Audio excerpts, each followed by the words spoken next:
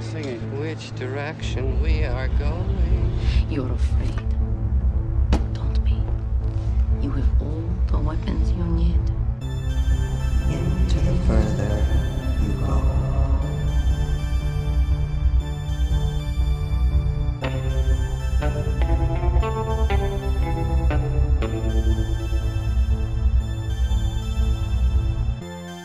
Hello, everyone, and welcome back to Into the Further, the podcast where we meditate on the art of filmmaking as well as the deeper ideas and themes of all our favorite films and what they mean to us. I'm your host or guide, Gwendolyn MJ Stone, and today is, well, actually, my first time back with a new episode in quite a while. A lot of things happened.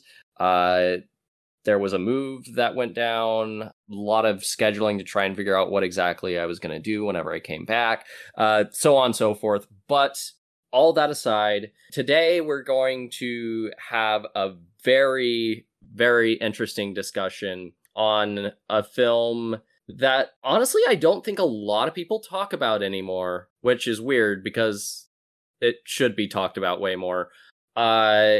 With a very, very good friend of mine. Josh, why don't you go ahead and introduce yourself? Hello, everybody. I'm Joshua Lozano. You may know me on YouTube as JoshBoy64, aka a one-hit wonder of a video essayist that did a pretty okay-ish video on nobody's favorite Avengers movie. So that's unfortunate now, but I mean, hey, we're both one-hit wonders here, so... Yeah, but you got Zack Snyder. I got... Ugh. Okay, let's look at it. Let's look at it this way. You came up with a very, very cool perspective on that movie, and it is how we became friends in a way. So we'll just leave it at that. That's fair. That's fair. Yeah. Also, if you heard the shaking collar in the background, that would be my dog, who has decided to be a third co-host. Hey, we gotta get that cute factor in this. Yeah. Okay, go lay down. Go lay down. Go on. And in addition to doing some video essays when I actually have the time, I'm also a budding writer-director who's done a few short films, one of which was an adaptation of a Stephen King short story, and right now I'm currently in the home stretch of post-production on my latest short film, which is called Rouletta. So I really like wearing a lot of my influences on my sleeve, and man, if there's ever an influence that I wear on my sleeve, it is this movie. You know, I can see it. I can see it a bit after having revisited it. Prior to you suggesting this movie, I hadn't seen it since I was maybe 12 years old, and there was a lot of things I forgot about it. But anyway, I guess we should let everyone know what movie we are talking about today. We are going to be talking about Crossroads.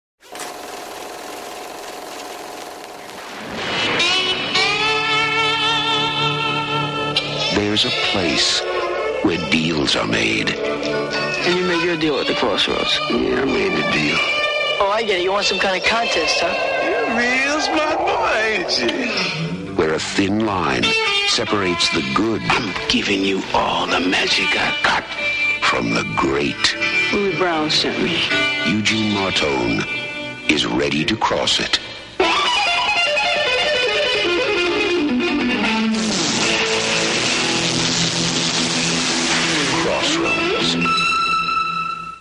Crossroads is a 1986 film directed by Walter Hill with a screenplay written by John Fusco, starring Ralph Macchio, Joe Seneca, and Jamie Gertz, with cinematography by John Bailey and music by Ry Cooder.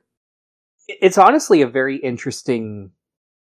Because when you look at Walter Hill's overall filmography, Crossroads is kind of at a weird in between from like his typical. So a crossroads. Oh my god! like between his urban fairy tales like that he's done with stuff like the Excellent Warriors, and in my opinion the movie that should have practically owned the 80s, Streets of Fire, and his admittedly like some of his more like down southern kind of tastes with like westerns and all that. It's weird to see like a movie like this that's very subdued, especially compared to like a lot of the other bombastic works. You're not about to see like stuff on the same level as like the gangs in The Warriors, or the over the top flashy colors of like Diane Lane and everybody in Streets of Fire, which was like the last movie that he did before Crossroads. It's got a texture to it. Again, like as we were saying, like while I was watching this movie, I can actually see more of your influences as a filmmaker. Like just the way that this movie kind of frames characters, and the more, I guess you could say, strange elements of these kind of stories, like it manages to be a little bit grounded and real, even whenever it gets into these almost surreal, supernatural, mythic elements of its story. Like it never really seems to lose that very textured, very real elements of what it's going for. Whatever I've seen some of your shorts, like with Rest Stop, and what I've seen of your new short film, Rouletta, I definitely see a bit of that there. Just how layered the characters feel, but at the same time because one thing about Walter Hill, even when he doesn't write his own movies, like with this one, he always makes sure to make the characters feel lived in and not very... There are some points where the characters can veer towards unlikable. And it's an interesting perspective, because I've seen this movie probably like 3 times. 3 very distinct times, because I loved watching this movie a long time ago when I was a kid, and I've seen it twice after some personal stuff that I'll probably mention later. But, the first time watching it, it struck me how, like, at certain points, Willie Brown, like, he can be absolutely downright nasty and very, very crass, and you have to... Oh yeah. You have to really adjust yourself to what you're about to experience with him. Like, especially, he tells you everything practically in that first scene. Yeah, like the thing is that this movie does require a lot of empathy to watch. Because first time I saw this movie, again, I was like 12 years old. I saw this movie, and one of the only things I remember was just thinking, man, this old man's a fucking asshole. And it wasn't until, I watched it again recently where I kind of realized that there's a lot of reasons as to why this guy is the way he is. And he does kind of give it all right at the beginning of the movie, but we'll kind of get into that a little bit more. But like, this movie opens, and this is something that John Fusco is the guy that wrote the script for this movie, who, by the way, knows we're recording this, which is really cool. I've loved a lot of the movies that this guy has written, like Young Guns, Hidalgo, Spirit, Stallion of Cimarron. Like, there's quite a few movies that this guy has written that I've thoroughly enjoyed. And they all kind of have this very mythic quality to the writing, while still kind of keeping it level-headed. It doesn't go completely insane, like, say... I don't know what a good example... I mean, as much as I love him, I guess any Zack Snyder movie.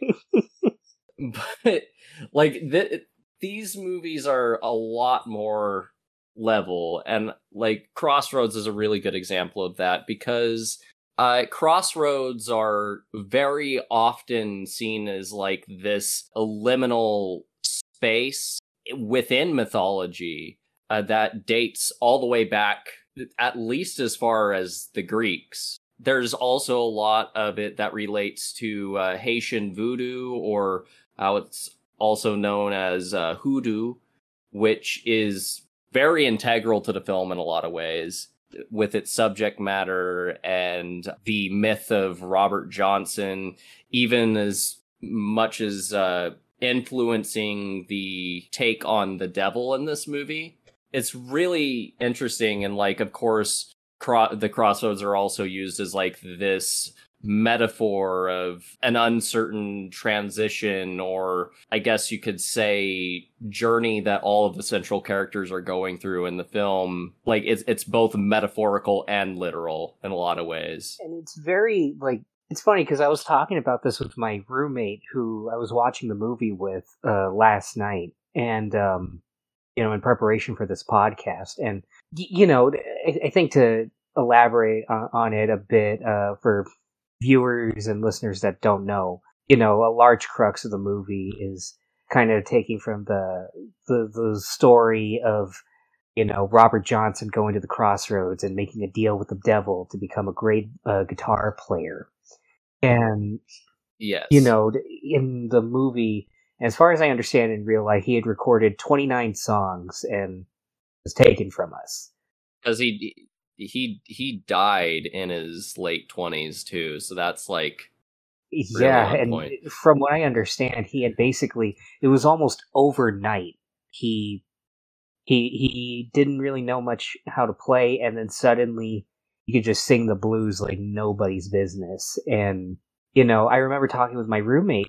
It was right near the end of the film, and I remember I asked him, what do you take? Like, do you take stock in stuff like this? Because I'll admit, when I was younger, I very much saw myself in, like, Eugene's perspective, the Ralph Macchio character, of, like, I don't really believe in this kind of stuff. So, like, this was just kind of like, I mean, it's cool. It's a cool story that you can read about in books. But I remember he said, I really put myself in touch spiritually.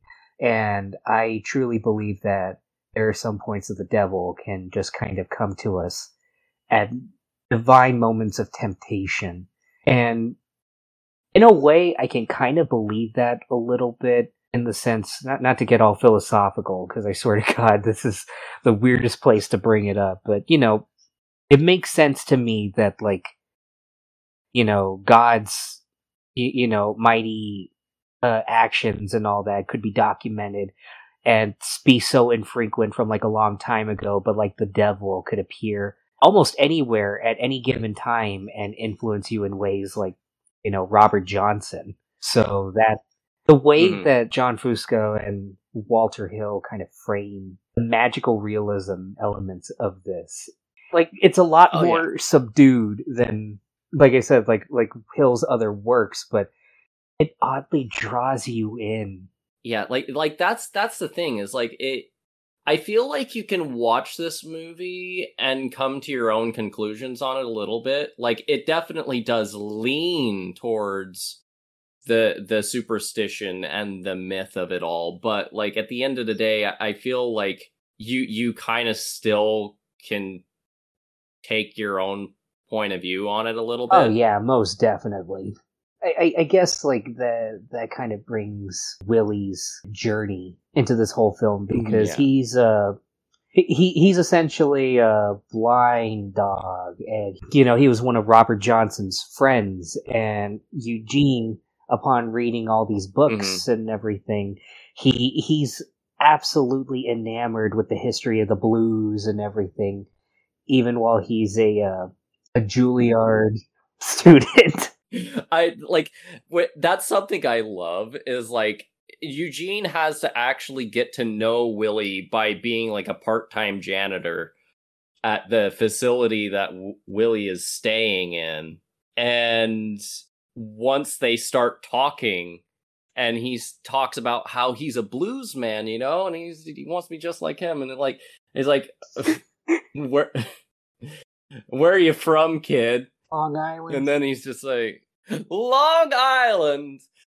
And then like he's just, as the nurse is wheeling him down the hall, he's just laughing his ass off. And Eugene's just like, okay, haha. He Yeah, keeps yeah. it up like the whole movie, like just like, oh, it must be like where you live, like where are you at right now? What, you got your home you got to run back to? It's like, no, I got to go back to my dormitory at school. It's like dormitory. Times are hard.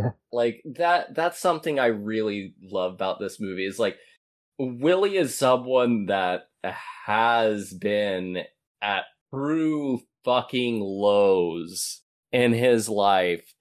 And then here comes this kid from fucking Juilliard who's trying to say that he's a blues man, and you're just like, put yourself in Willie's shoes here for a minute. Like, there's even a line that fucking...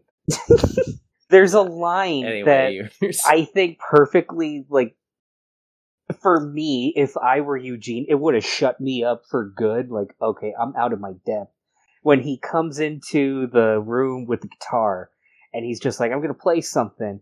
And then Willie's just like, oh, Long Island blues man's gonna sing us his blues. Tell us what plantation you came from. And it's like, oh. Ooh. Yeah, that went over my head. There were a lot of things that, like... Yeah, and also, like, the other thing, because the thing is like, Eugene is trying to learn the one lost song that Robert Johnson had supposedly written but never recorded. And that's one reason why he's trying to get to know Willie in the first place. And then you have Willie being like, oh yeah, just what we need, another white boy stealing one of our songs or something like that. I don't remember the exact line. It's something along those lines, and it's really something that I think shows the respect that Fusco has with the subject material, because I don't know if anybody knows this, but John Fusco's white. Usually with something like this, with this kind of subject material, it can veer towards almost romanticism without any acknowledgement of, like, the actual darkness that kind of underlies the creation of this kind of art. Like, in lesser hands, Eugene would have broken through Willie's, like, grizzled exterior, and Willie would have, like, come up with, like, would have taught him, like, everything, like, by the end of the second act, and it would have been just, like, this feel-good story, like, very schmaltzy.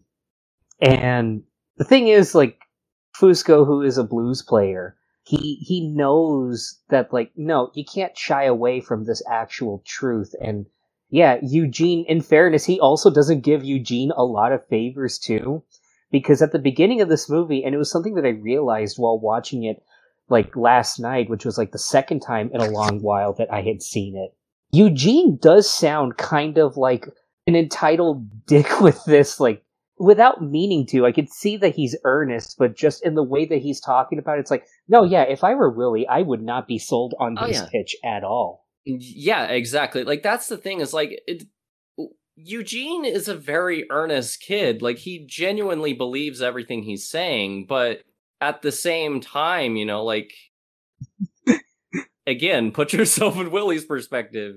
He's an old man that has seen the fucking worst of everything, has gotten jack shit out of life, and here comes this privileged white boy that's just like, hey, can I have that lost song? Come on, man. Maybe the world needs it. Yeah, the world needs a white boy singing our song. Yeah, just like Elvis. The examples that he brings up, like Clapton with Crossroads and the Rolling Stones with Love in Vain. Mm-hmm.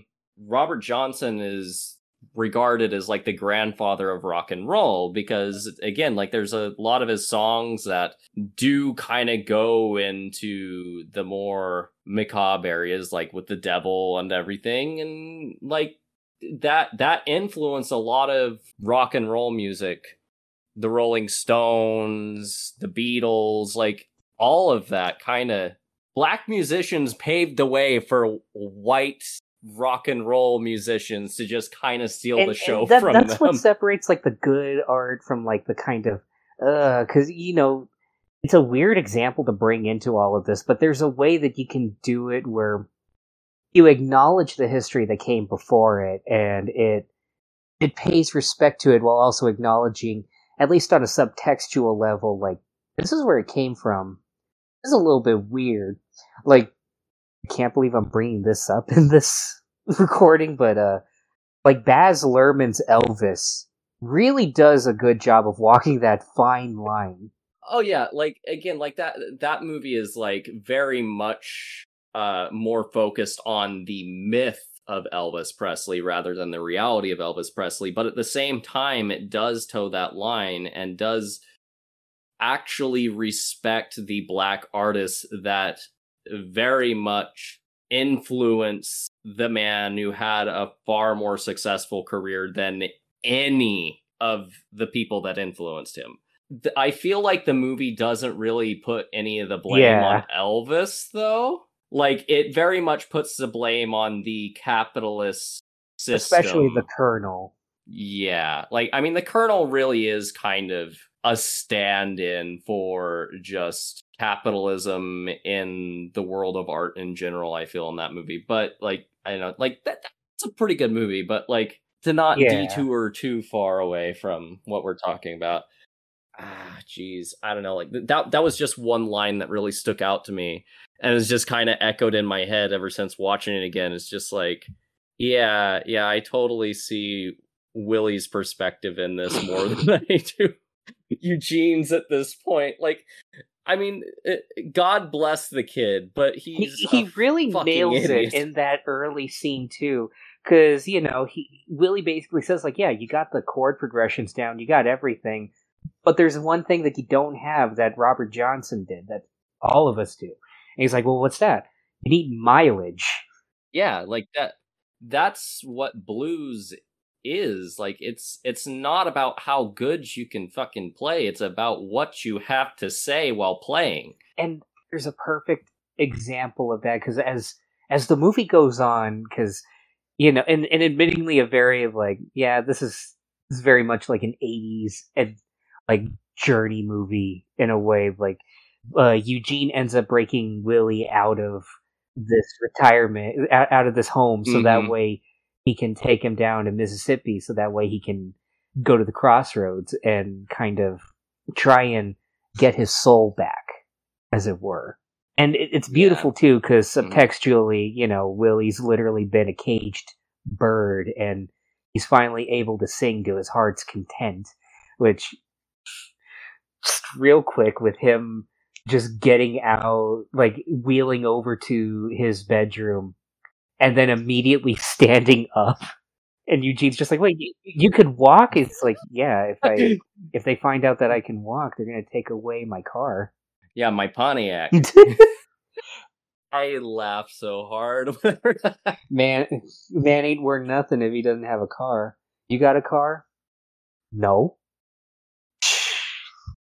Like, the whole movie is a coming-of-age story. The most simple way, by teaching people, especially youths, that life sucks. There's a lot of ways in which that comes up in the movie throughout, which I guess we'll eventually get to. But, like, one thing I love is just how Willie ends up kind of conning Eugene whenever they get off the bus, that big fucking roll of cash that Willie kind of persuaded Eugene with. It's like, hey, I got all the money, we'll be fine. And then they get down to the next to the next bus station, and come on, where's your money? I only had enough to get us here. Where's that roll of cash? And then he starts unrolling. It's just like, there's just a bunch of cut up newspaper in there and $40. He's just like, yeah, $40 will get you a long way. And just like, not nowadays. It's just like, oh, well, then we're hoboing. It's a perfect vehicle for everything that happens. And again, just kind of starts showing, in a literal sense, the mileage that Eugene has to basically earn in his heart. I mean, just one great example of like that is when they're walking down that initial road, and Willie's telling Eugene to make the train sing for him. Yeah. That's pure magic, and at the same time, like, Eugene just does not get it. Yeah, like, Eugene doesn't get it all. Like, whenever Willie is playing the harp, like, he's really going, and like he is giving life to this train, and he's trying to teach Eugene something, and Eugene's just like, okay, I'll just copy what you're doing, but on the guitar. It's like, no! You fucking idiot! It's not about copying! And it's actually a really cool thing, too, because granted, it may also just be the CD, or the DVD copy that I have, but this new time that I watched it last night, I was listening to the sound mixing. Of course, you always listen to the sound mixing when you watch a movie, but like when it gets to that iconic concert scene, not the final battle, but when they're performing and it's Lightning Boy and Blind Dog, it's really a great song and everything like that. But when I was listening, I realized there were points I couldn't even hear Eugene's guitar. There were some times that he squeaks through, and you can hear the potential here and there, but for the most part, you hear the rest of the band. You definitely hear Willie's harp just kind of break through everything. But you have to practically strain yourself to try and hear Eugene shredding through the pig nose, and sometimes it breaks through, and then later on when you see, he's basically riding high from being on stage for the first time, playing for people. Yeah. And Willie just basically says, you played like shit. Like, I finally got it after all this time. Like, no, yeah, I could hear Eugene practically getting drowned out just trying to stick to those old blues chords that he must have learned in a book. Again, like, whenever you're a kid watching this movie, you really kind of feel for Eugene having to be stuck with this cranky old asshole, but then whenever you watch it as an adult, it's like, no, he has a point. But like at the same time, like Willie, I guess we should probably, I guess, kind of be critical of Willie in some ways, because also like he is in some ways like a very emotionally distant, destructive person at the same time. Like, you understand, like, why he's kind of being a dick to this kid, but at the same time, like, this kid is the only person that still gives a shit about him, and he's trying to find any way to push him away. That's why, I'll admit, granted, looking back at all this stuff with, like, our 2023, Gen Z kind of eyes, there is some dated stuff here, and I'll admit a large part of it is due to Frances, played by Jamie Gertz in this movie. And yeah, there's some of that makes me uncomfortable, but also like the final scene with her, I do really love. It's magnifique. But leading up to that, I think they do some interesting stuff with her, because she too is at a crossroads. She's someone that is a runaway, trying to make a life for herself, but she has nothing really, and she is also just kind of hitching rides and having to sell herself just to keep making it farther along the path, and it's something that she doesn't really have to do anymore once she meets up with Eugene and Willie.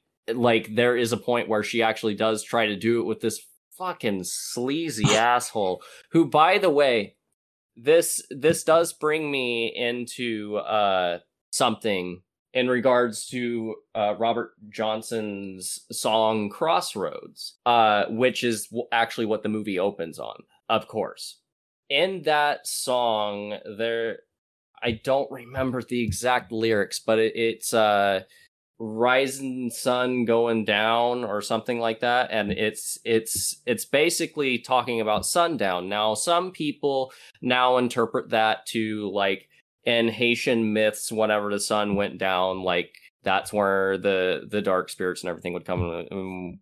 so on and so forth. But here's the thing.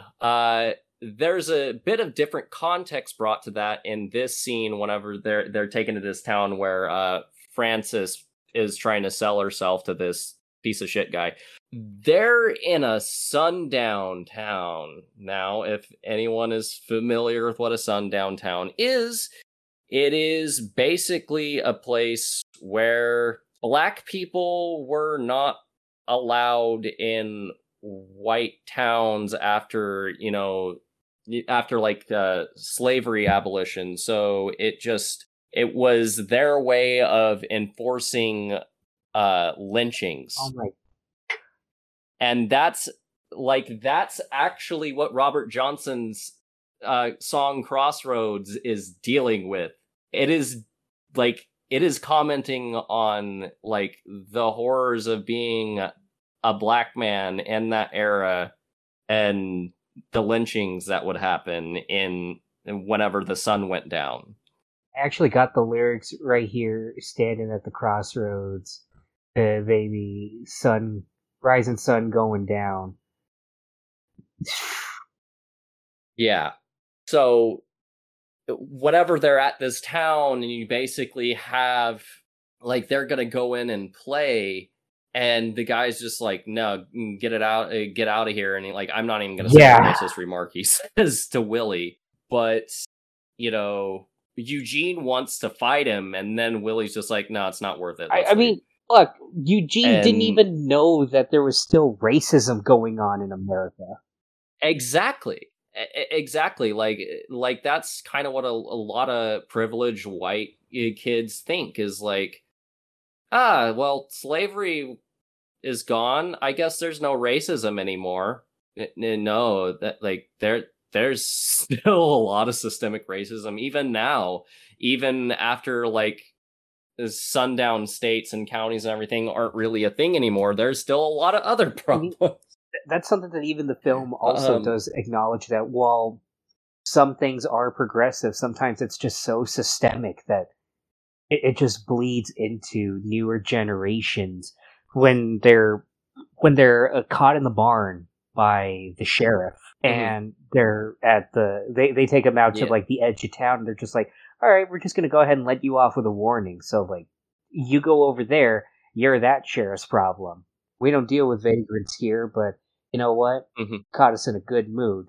And Francis is all but you stole my money. It's just well, I don't know what you're talking about with that. And Willie is just hey, just calm down. Don't pick this fight. And he goes to the guy, and he says this amazing line that, there are a lot of great lines in this whole movie that made me and my roommate just kind of, our blood stand still.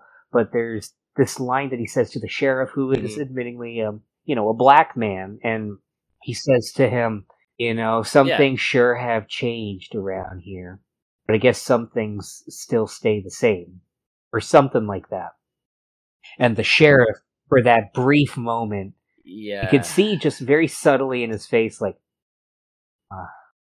Again, Willie gets some really great lines in this movie that just kind of raise the hairs on the back of your neck a little bit and make you think.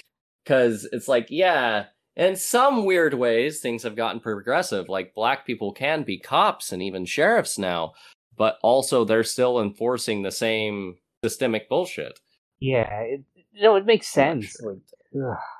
Also, just you kind of see Willie's wisdom come in these moments where the younger kids just want to pick the fight, and this is a guy that has seen what happens when you pick that fight. It doesn't end well, and he's just trying to spare them a little bit of that pain. It's I think in a way, I'll admit, for a long time I had wondered, I don't know, maybe it's just my weird brain, but like I said, a lot of the stuff with Francis kind of feels a little bit dated to some extent, and it was to the point I remember when I would think about this movie, Francis would be the last thing on my mind, and I would think, why was she even in the movie? But this third time watching it, it clicked with me in that sense that I really feel like Francis is what kind of, I guess, kind of gets Willie to really start to change how he acts around Eugene.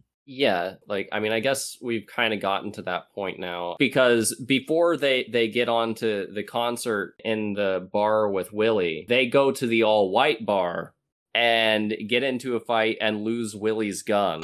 And I'm telling you, it is a testament to the direction and the writing, because, man, I have never, watching it again, I never felt more on edge than going to that bar location. Like, I could just practically feel my body tense up, even just at the sound of the music, just like, oh, it's one of these bars. And being in Texas, I know what kind of bars these are.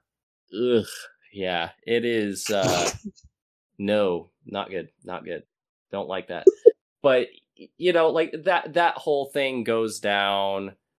They end up losing the pistol, which Willie then promptly, whatever, Eugene goes on the stage, gives him shit for, which, you know, rightfully so. He entrusted you with this gun, and you lose it. First thing he does upon walking in and just being met with, like, a little bit of trouble. Well, technically it was Francis that was just like, hey, my guy's got a gun on him. And it's just like, oh, you stupid kids. Mm-hmm.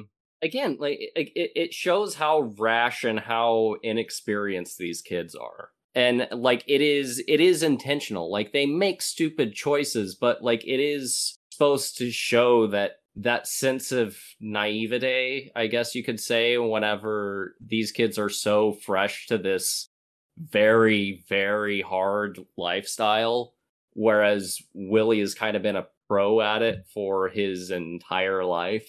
It's like what he said when Francis goes into that hotel room with the sleaze bag owner. It's just like they had that look on their face, like they thought they knew what they were doing. They really did walk in there thinking like, no, yeah, we know how we're gonna do this. We're gonna make some money, and then just all. Yeah, it's bad. But like then of course we get to Francis's last scene in the movie that, I'll be honest, I actually kind of forgot about from whenever I saw it the first time. So rewatching it was pretty fresh for me again, and yeah, ooh, that cuts deep.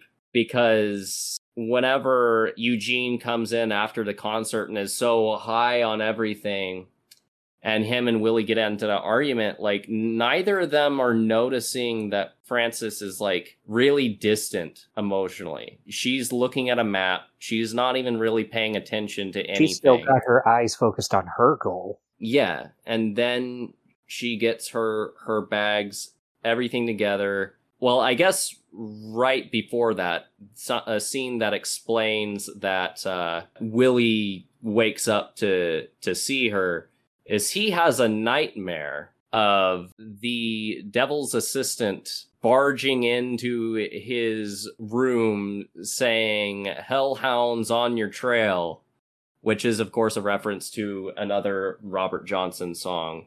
And like that just wakes him up in a cold sweat. Then he sees Francis just on her way out. Like, he kind of asks, like, you're gonna leave without telling Eugene goodbye? And she says there's no goodbyes on the road. And like, they just kind of talk for a little bit, and it's just this very understated scene. And then Willie says, "You're right, there's no goodbyes on the road." And then he hands her $100 bill.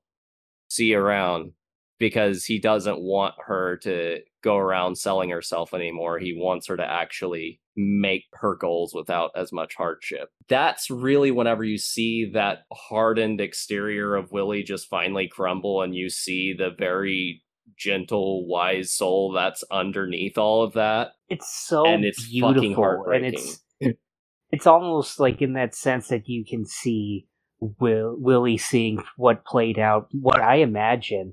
And there's so much understated, like you said right there, that you can almost, your mind can wander like, he's probably just seeing in real time what he must have suffered back then. Only now he's on the outside looking in, and he can finally, for the first time, kind of, in that sense, help guide someone through that heartbreak. And man, when Eugene walks in, and Willie's just sitting there with the whiskey, with the pint of whiskey, and he just pours out 2 shot glasses. He doesn't even say anything.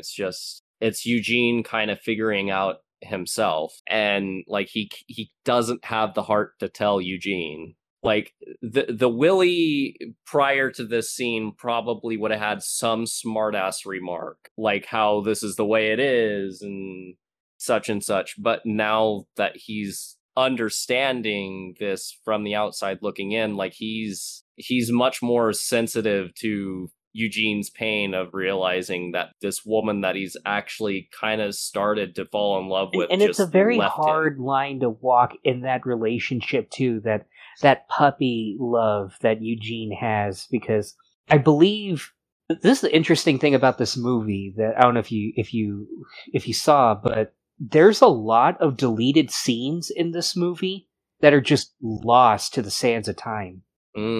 And like there's a scene where Willie, Eugene, and Francis, they go to a church. You know, I imagine that there was like a lot of imagery and all that, and you know, there's even some bits where Eugene and Francis, they're talking at a graveyard.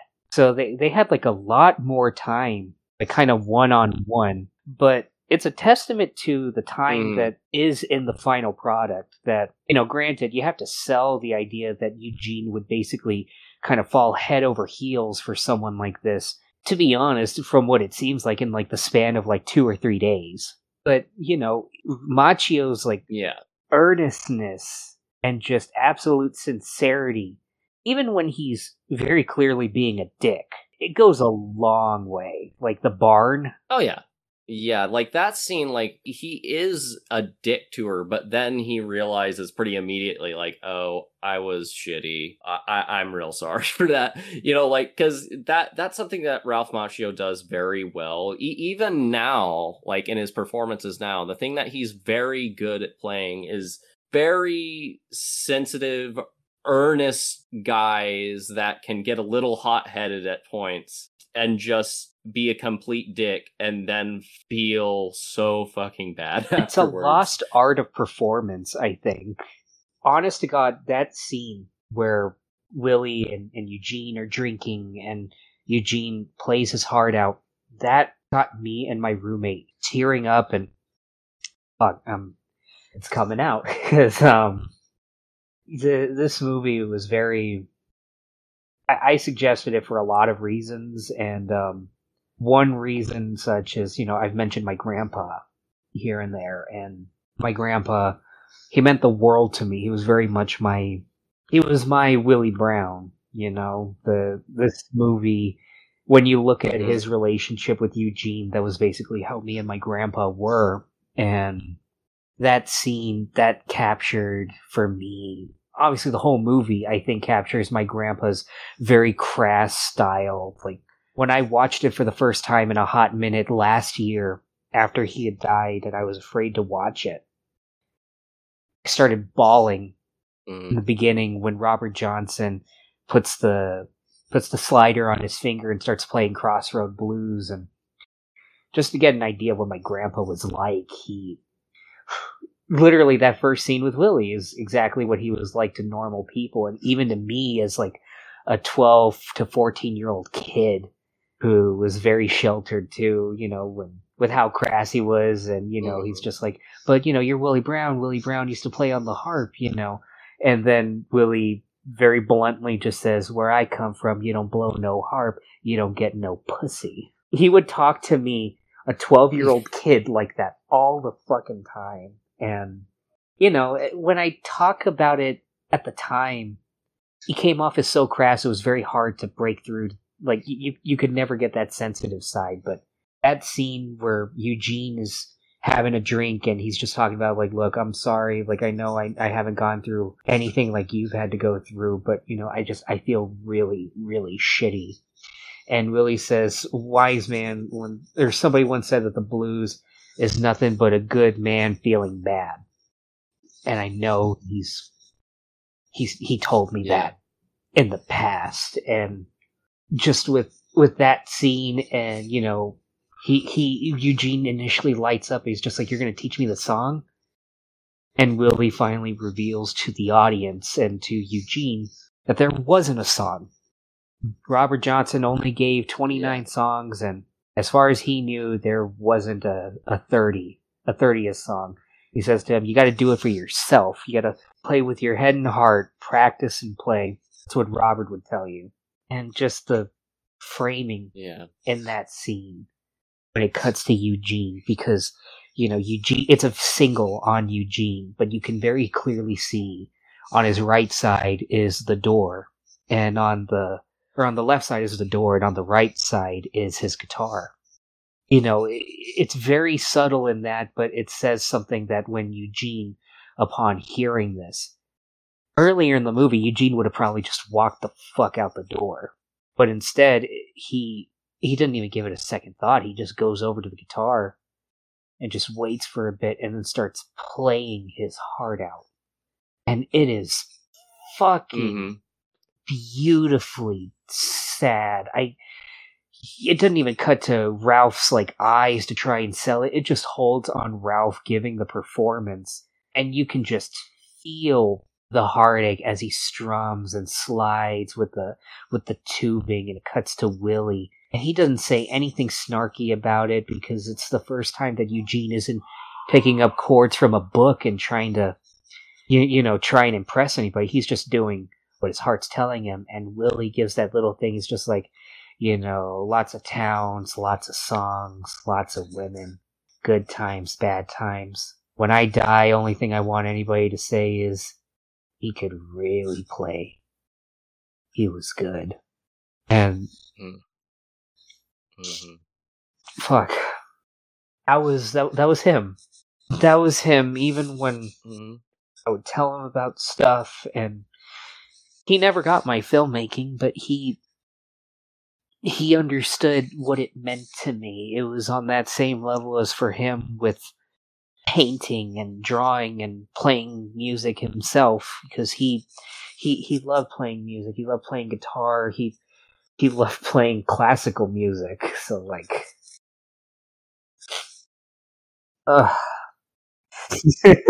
Oh, wow.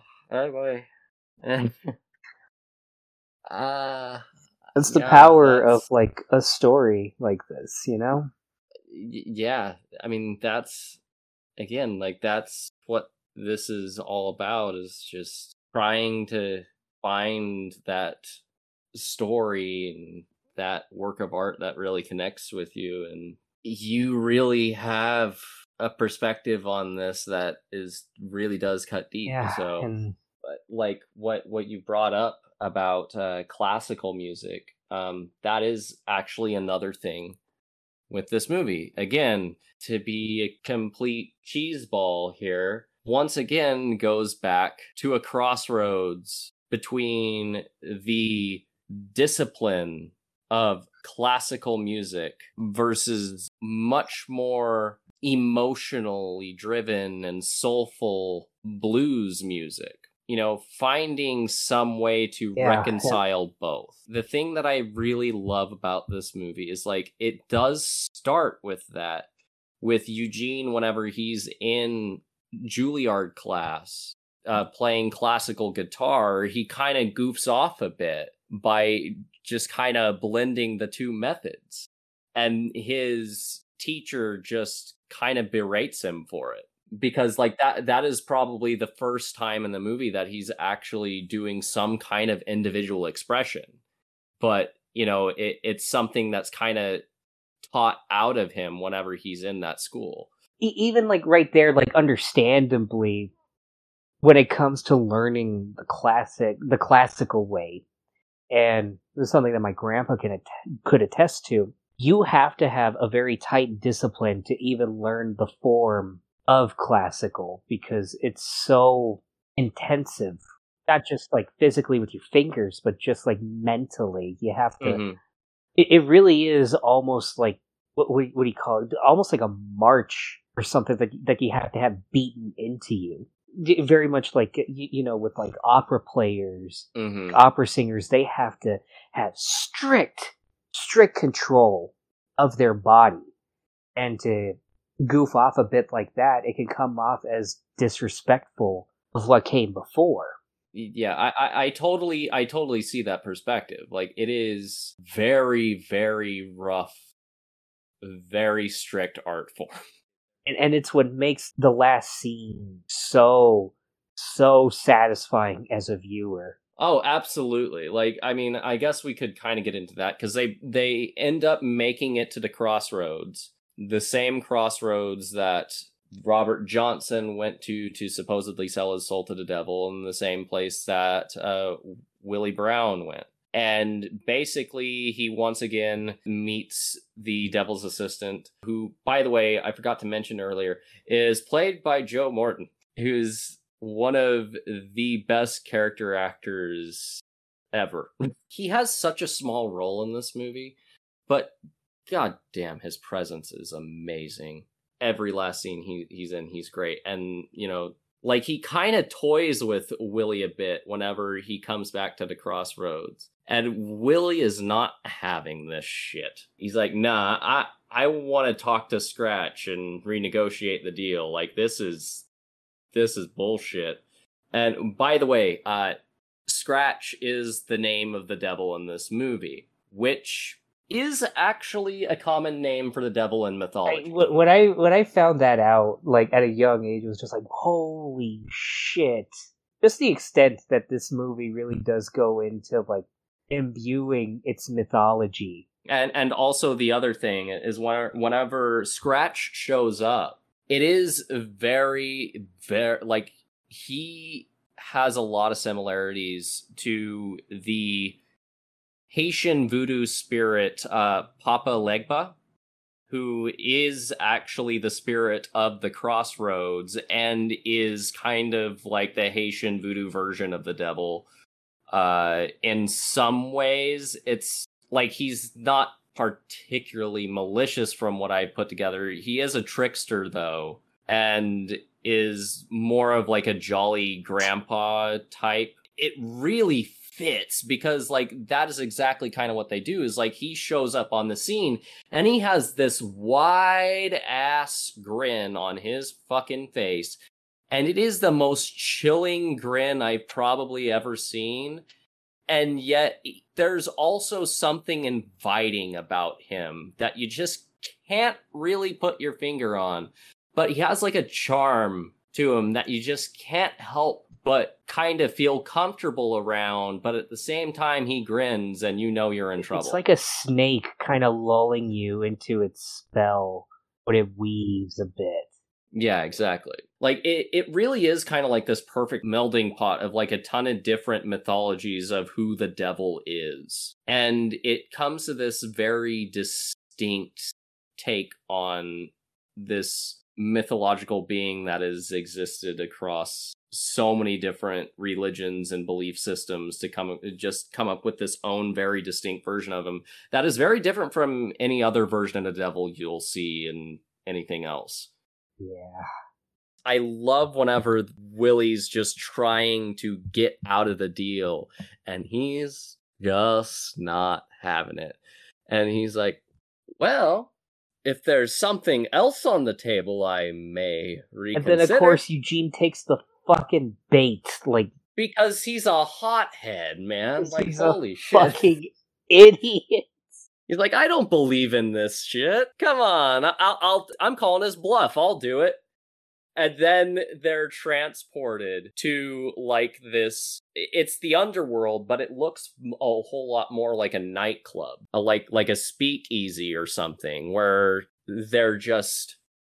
Basically, the bet is like, Scratch has this rock and roll guitarist that is, like, supernaturally incredible, like, mad gifted at what he does. You know, basically it's implied that the devil gave him that ability. But essentially, this is kind of, again, like, this is what I like, is like how, once again, it is getting into, you know, musical mythology of how rock and roll is very often considered the devil's music, especially at that point in time whenever Satanic Panic was a big thing with conservatives with, like, big rock and roll musicians and everything.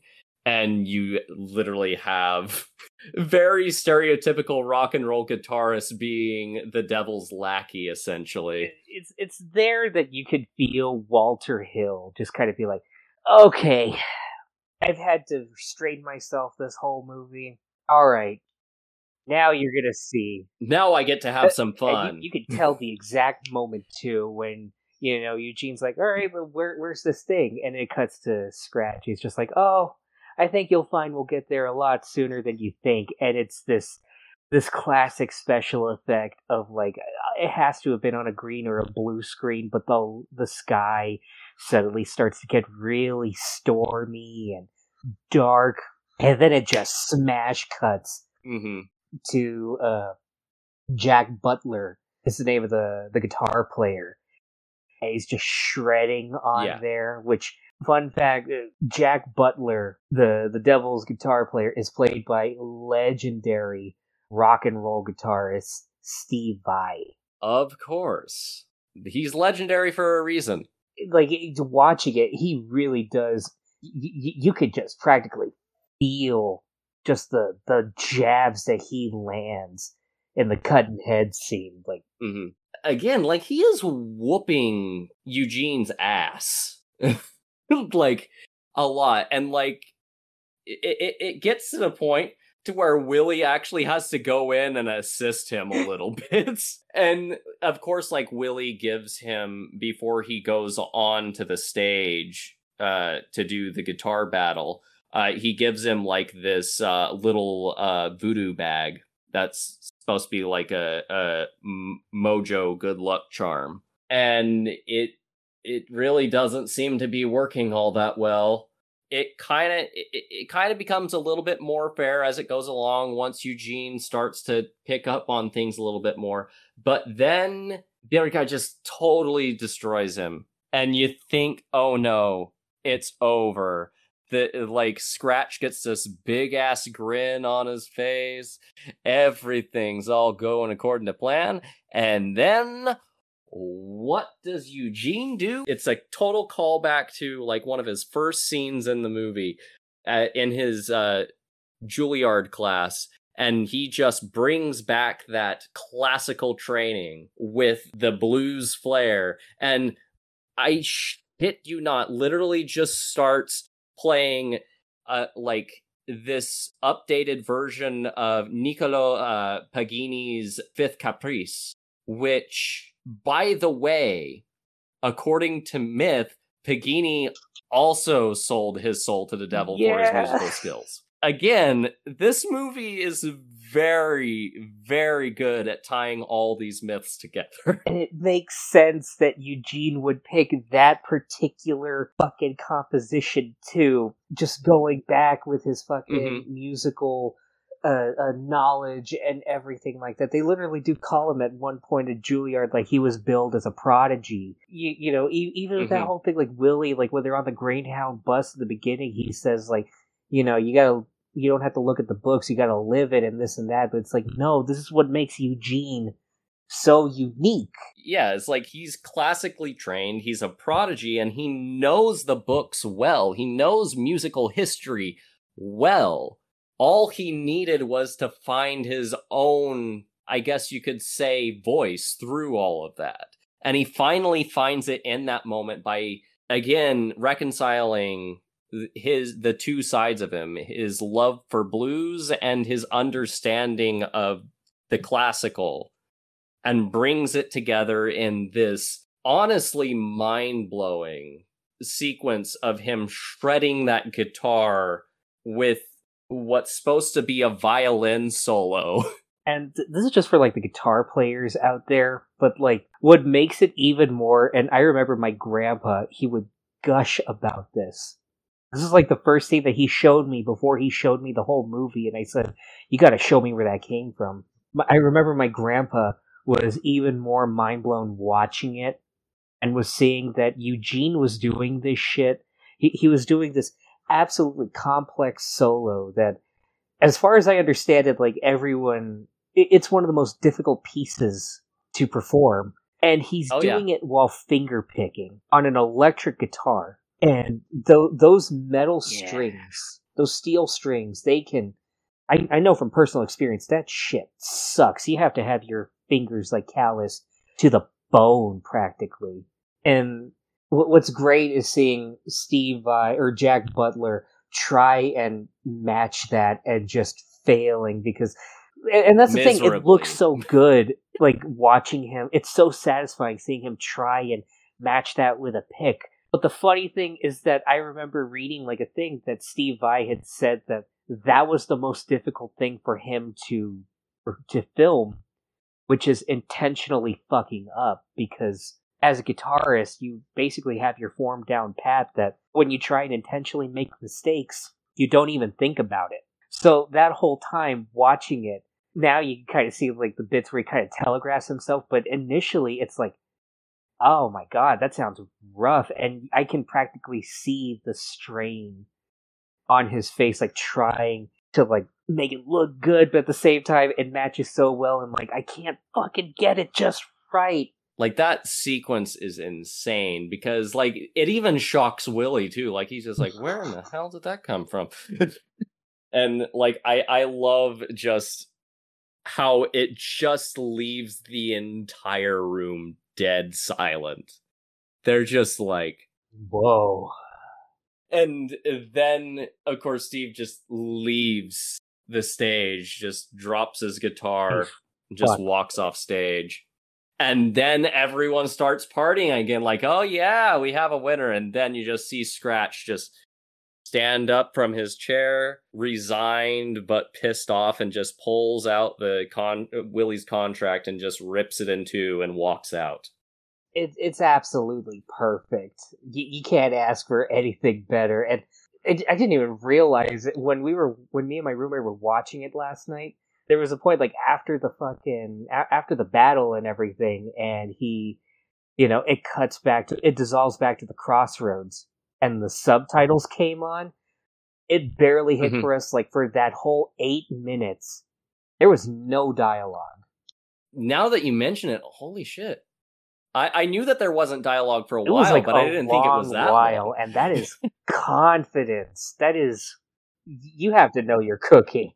Everything is conveyed so well through the music, through the performances, through the camera angles, that you don't even realize that there's no dialogue. It just came out of nowhere, like, once, they're talking about, like, oh, you gotta hit your thumb, like, you ready?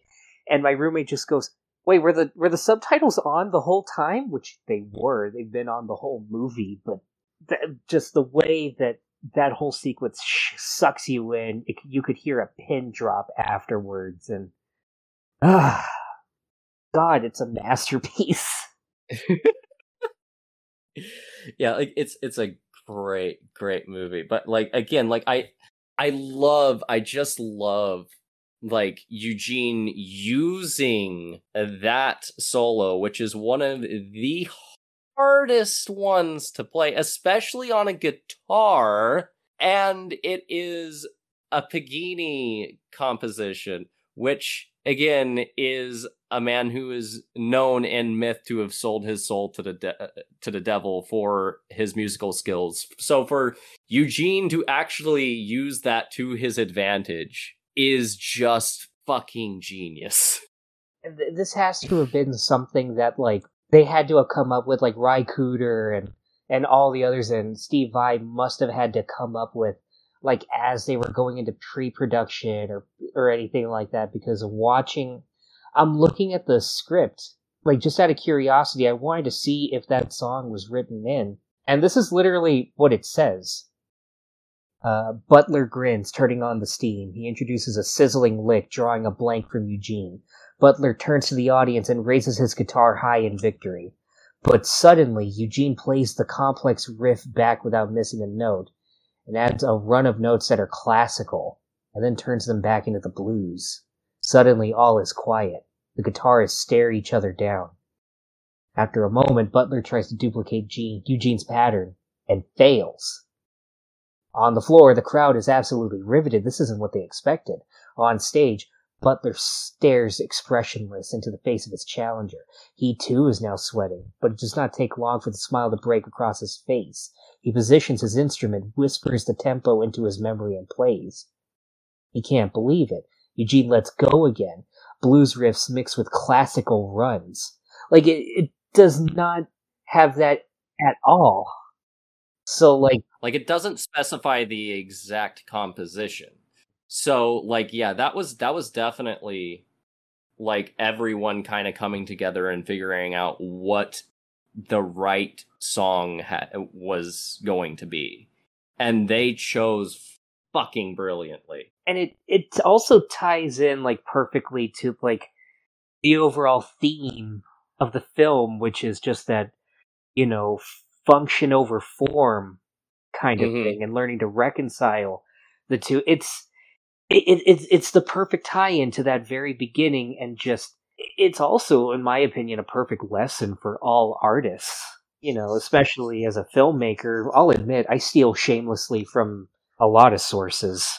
I mean, hell, even the most self-respecting artists like Quentin Tarantino, like, it unabashedly borrows and takes from his favorites and everything. Like, it's well known that that man practically steals things from other movies. And yet... But he remixes it into something that is wholly his own.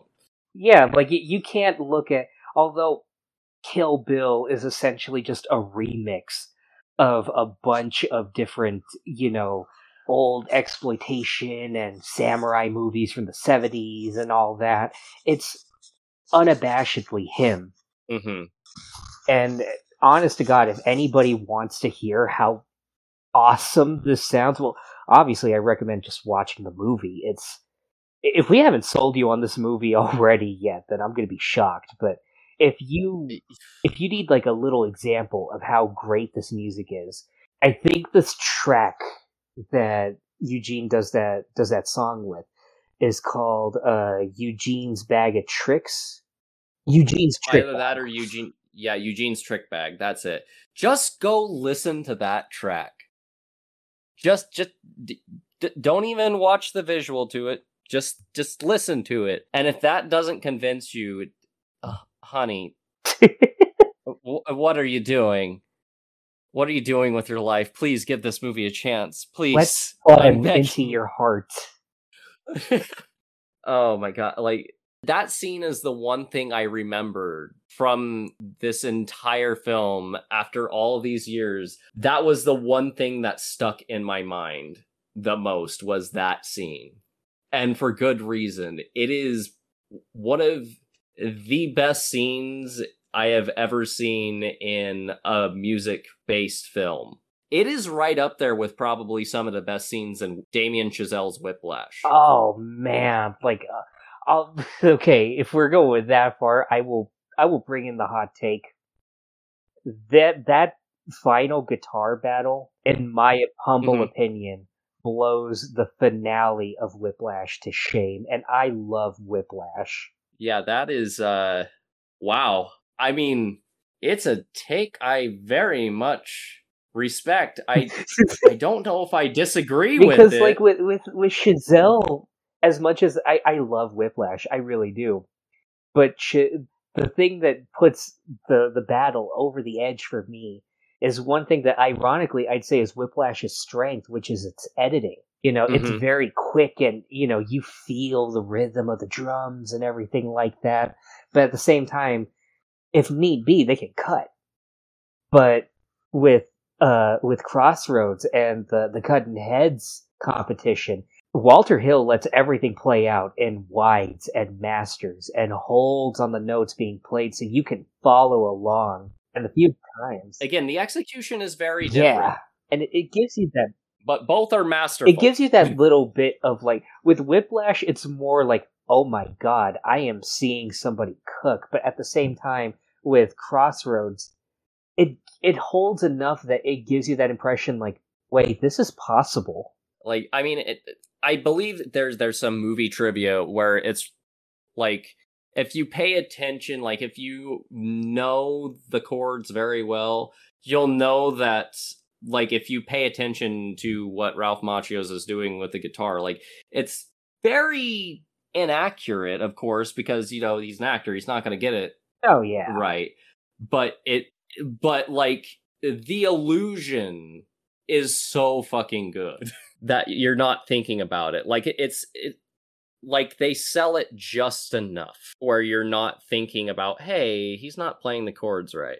It's so I'm still buzzing just thinking about it. Like, it is a great sequence that, like, once you see it, I think it's probably going to stay with you for a very long time, if not the rest of your life. By the way, one more thing, since I am a self-proclaimed Spielberg fanboy. I was wondering why the dancer in that whole sequence looked so familiar. I hope I'm pronouncing her name correctly. Akosa Busia is the woman at boarding house. She's the one that's dancing on stage. That is that actress. She was in The Color Purple. Yeah, she was Nettie. She was Celi's sister that runs away. All right, okay. And just like a little fun fact out there. Just a little fun bit of movie trivia. I got to get my Spielberg love out in some way. Yeah, of course. But yeah, I mean, I'm not as familiar with Walter Hill movies as you are, so like this does make me really want to go and explore some of his other work. Absolutely. Like, I'm telling you right now, like, Walter Hill, like, even just as a writer, is very, very influential. If I remember correctly, I believe he was also a mentor for Shane Black. And when you look at movies like 48 Hours, like, you could very much see the influence. Yeah, I actually didn't know Walter Hill did that one, but yeah, I can see it. And then I swear, I think Walter Hill, if I remember correctly, like, this sounds very weird that I would forget this, but if I remember correctly, I think he might have actually had a major big hand. No, yeah, he did. I think he did an uncredited rewrite of Alien. Like, I think his version is mostly what you see in the final product for the most part. I guess that kind of makes sense. It is a little more reserved in some ways, I suppose. I'd say definitely if you want to get into Walter Hill's, like have you seen Streets of Fire? I am telling you right now, make a day for you and Jen to watch it. It is absolutely... Okay. Like, literally, if the words an American neo-noir rock musical that is literally described in the opening credits as a rock and roll fable. As a self-proclaimed Baz Luhrmann fan, that sounds amazing. It's absolutely bonkers and nuts. It feels like the culmination of, like, 80s comics in the best way. But if you want to see, like, a couple other things, like, obviously 48 Hours, you just have to get past, because admittingly, he, as much as I love Walter Hill as a writer and director, you have to have a stomach for this stuff, and 48 Hours has a lot of racism. Yeah, I believe that. He actually has I think he has a Western that's out on digital right now. Yes, starring Willem Dafoe. I try to remember what the title is. Is it yes. Is it like Dead for $1 or something like that? I don't. Yeah, you sent me the trailer for that. And all I needed to see was Willem Dafoe in a Western. You got me sold. I'm watching this. Me neither. I just haven't seen it yet. I need to. I gotta seek it out a little bit more. But yeah, like, I had a blast talking about this movie so much fun with you. Like, again, like, this is such a great movie, and I couldn't thank you enough for suggesting this one, because, again, it's one of those movies that, had it not been suggested for me to revisit, I'm not sure if I ever would have. It's not because it wasn't good. For me, back whenever I was 12, it's just, like, I think I was too young to see. And that's fair. There's a lot of pictures that you'll see in your life that are like that. For me, I have to admit, the weird comparison, but like The Godfather and Jackie Brown are like very much those types of movies. And this one, once you see it just holds a special place inside of you. Yeah, absolutely. Which is one reason why I was actually very, very intrigued whenever you picked this one, because I was like, oh, I remember seeing that one. Had some interesting things. Okay. And then I rewatched it. I was like, holy shit, this movie's far better than It I really remember. does deserve to go down in like the pantheon of great 80s films. Absolutely. In fact, I agree. I don't know if I can find it right now as kind of like the stamp on it. But there was a quote from Roger Ebert. I found it right here. There's a quote from Roger Ebert that I think perfectly just gets the movie. He stated that the movie borrows so freely and is a reminder of so many other movies that it's a little startling at the end to realize how effective the movie is and how original it manages to feel despite all the plunderings. Yeah, which kind of, again, gets into, in a way, the point of the movie. You gotta love when this stuff comes together. Oh, absolutely. But anyway, now that we have hopefully successfully sold everyone on this movie, is there anything you would like to say or plug before we bid everyone adieu? Well, I got two things. Obviously, like I mentioned at the start, my YouTube channel is JoshBoy64. If you want to come on by, I have some pretty okay video essays, and I promise they're great. They're great. By the end of this year, I'm going to have some more videos up. I'm just trying to get some time to shoot some stuff because I'm going a little bit more ambitious than I'm used to.